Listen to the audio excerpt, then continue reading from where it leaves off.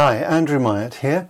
Welcome to Oxford Vineyard Extra, a podcast to give you some Bible and things to chew on when we have a community Sunday. Imagine you're part of the Israelite army many centuries ago. The people of Moab have rebelled against the king and the result is war. The battle's so one-sided though that the Moabites are driven back and one town after another is defeated until they are surrounded in their final walled town.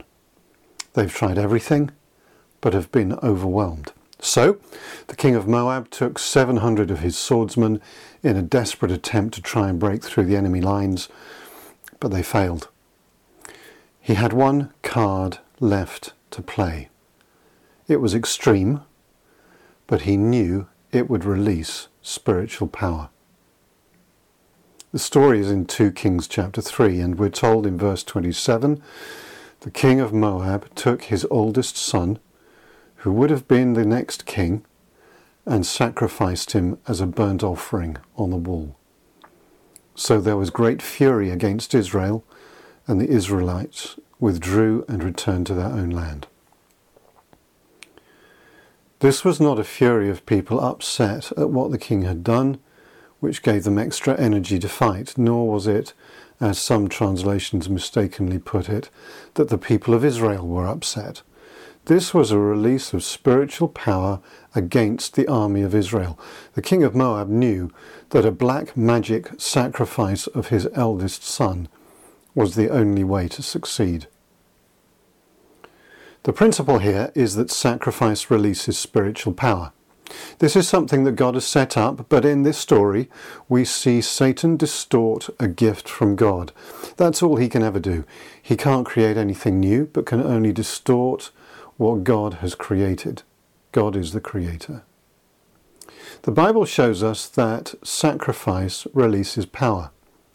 An example of this would be another story in the Old Testament. Once again, things were at crisis point. The people of Israel, because of their continued rebellion against God over many centuries, were finally taken into captivity in Babylon.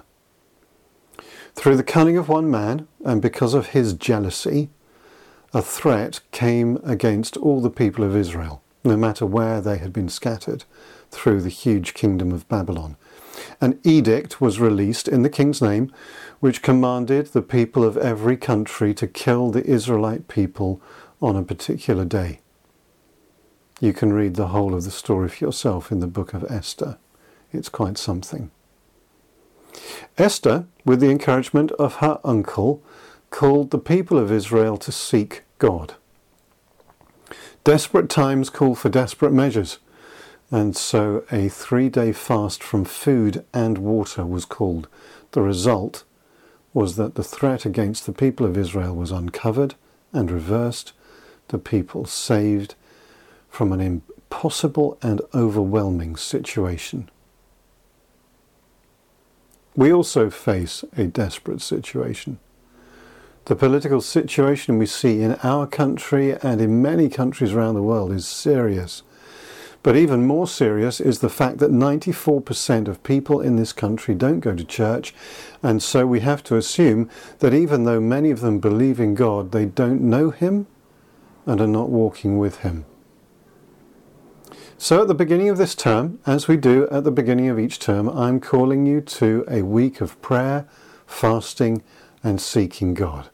This is something we can all do individually, and we will also come together on Thursday evening at our deeper session to worship passionately, pray intelligently, and minister powerfully. I really hope you can join us. The way you pray and fast is entirely up to you.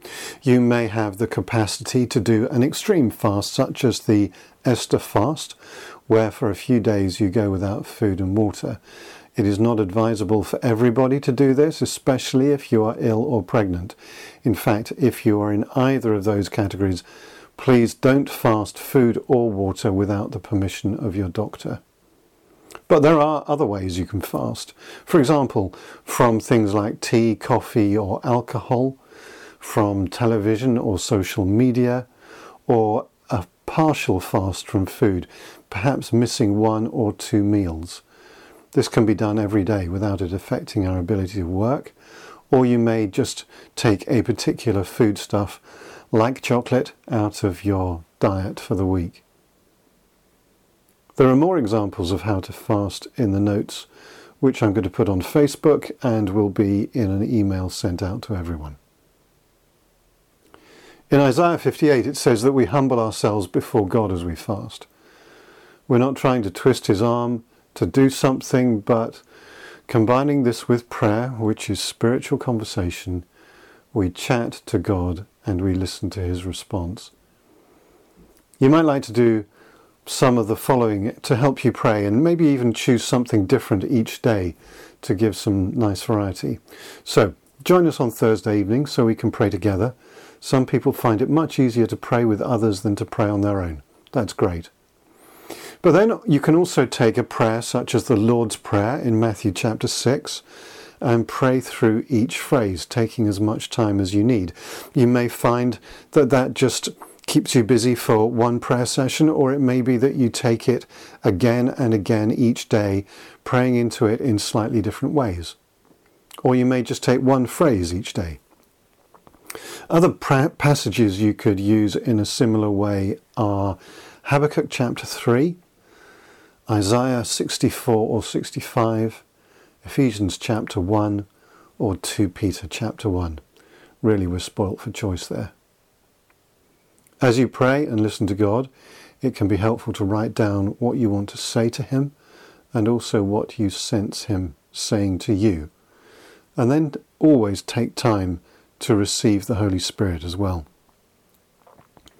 Another suggestion is to take a newspaper or a news website and select 1 or 2 stories to pray about. We're praying for people and not against them. We're asking God to bless them, to give them wisdom and insight, as well as for his power to bring about the change that is needed. Please also include friends, family, work colleagues who don't know Jesus or who need God to break through in some way. We'll start on Monday, we'll finish on Saturday. Even if you can't do something every day, please open your diary now and put in at least one time when you will spend a more extended time with God. If this is new to you, just put in a short time.